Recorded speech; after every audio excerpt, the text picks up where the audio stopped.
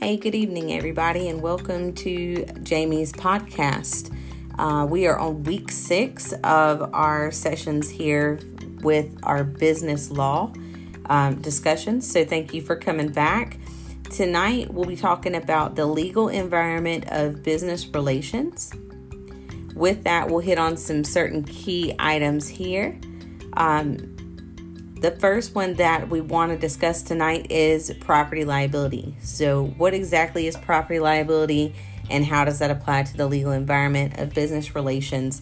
So property liability is the legal responsibility imposed on a business for the manufacturing or selling of defective goods. There are 3 different theories to property liability that we want to discuss. Most of them you're probably already familiar with. The first is breach of warranty. The second is negligence. And the third is strict liability. Now, for this podcast, we want to focus more on strict liability. Here's an example of where strict liability would apply. Marty, who is a consumer, was injured when a hair dryer that she purchased from a company called Hair For Me Corporation caught on fire. Now, the good news is she was using it normally, but the bad news is she was injured because of this product. So why would Hair For Me be held liable for the defective hair dryer according to the strict liability theory? So let's break this down. So poor Marty is definitely going to apply to the strict liability here, because strict liability means, again, that the business is held liable if its defective products cause injury, regardless of who's at fault. Now, there's some elements here that we have to prove when it comes to strict liability. And in Marty's case, and unfortunately for Hair For Me, these elements definitely do apply. So the first one is, was the product defective? And that's a big positive. Yes, absolutely it was. Marty was holding a dryer that did not have, its purpose was not to obviously catch fire and to hurt her. The second element is that the product was unreasonably dangerous. And I think we all can agree that if we're holding on to a dryer that is plugged in and it catches fire, that would definitely, put us in some sense of danger. Because the dryer caught fire, that defect did cause injury to Martin, and that's your third element. The defect caused injury.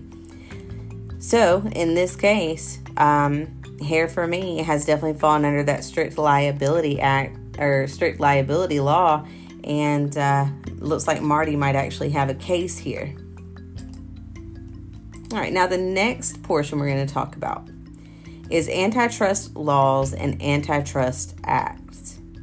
Let's first recap what antitrust law actually means. Now, antitrust law is a set of statutes developed to regulate competition between companies, mainly to ensure that businesses are engaging in fair competition. Let's remember that the purpose of these antitrust laws is to protect consumers from unethical or greedy, let's say greedy business owners. So what does one do? We have antitrust acts that are put into place to help prevent these things from happening. The 2 common ones that we have probably heard before is the Sherman Antitrust Act and the Clayton Antitrust Act. Now, the Sherman Antitrust Act does prohibit manipulation of markets and does help to prevent monopolies. Your Clayton Antitrust Act is made so that it's illegal to engage in price discrimination or make executive sales and allow for private lawsuits, labor union organizations, or regulation of mergers. Now, tonight, I do want to focus more on the Sherman Antitrust Act. So let's talk through an example here. of an antitrust law and where the Sherman Antitrust Act would come into place. So the example is we have Hi-Tech Printers, which is a company that developed a new printer, and printer name HW335. And everybody wants this printer, okay? However, conveniently, the printer can only use the ink cartridges that they manufacture. So, as a result, people must buy the complementary products from them. So, why is this illegal? What is wrong with this thought process here? Well, this is an example of why the Sherman Antitrust Act was created. Hi-Tech Printers is definitely in violation of an antitrust law. Now, there's 3 areas of violation under antitrust laws that we want to talk about. And that's market allocation, bid rigging, and price fixing. Now, tonight, in this example, we'll talk about price fixing, which is what Hi-Tech Printers did. Price fixing happens when companies set higher than average prices for a product that is only available for purchase by that company. So again, that falls right into place with what Hi-Tech Printers was doing. So they're definitely in violation of the antitrust laws under price fixing. And the Sherman Antitrust Act would be the one to protect the consumers from them manipulating the markets in this way. Okay, now there's one other piece that I want to talk about tonight when it comes to the legal environments here, and that is intellectual law. Okay, now what is intellectual property law? These laws protect and enforce rights of creators and owners of inventions. That could be writings, music, design, and other works. These are called intellectual properties.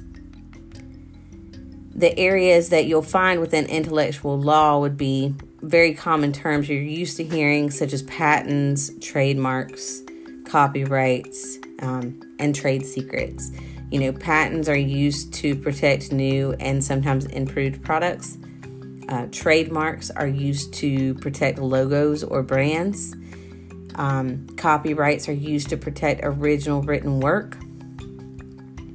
We have our trade secrets that are the confidential formulas, patterns, ideas, information that provides like a competitive advantage for that business.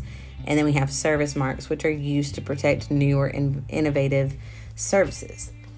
So all of these go under intellectual property law. Tonight, I want to hit most specifically on trade secrets.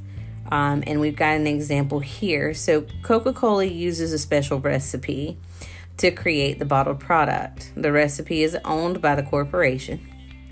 However, Coca-Cola comes in and they find that recipe and they decide to use it without Coca-Cola's consent. So how does this apply to the intellectual property laws? Let's break that down a little bit more. So this example is exactly what trade secret infringement would look like. We have to remember a trade secret is that confidential formula, pattern, idea, or information that provides a competitive advantage to the business. Now, clearly, Coca-Cola is not going to have a competitive advantage over Coca-Cola if they taste exactly the same. So just know that when we're talking about trade secrets, it does apply to recipes, client lists, manufacturing techniques, and marketing strategies. So Coca-Cola is definitely infringing upon the trade secret of Coca-Cola, which is a big no-no. So we definitely can see that as an example of violation of the intellectual property laws. And that ends our session tonight when it comes to the legal environment of business relations.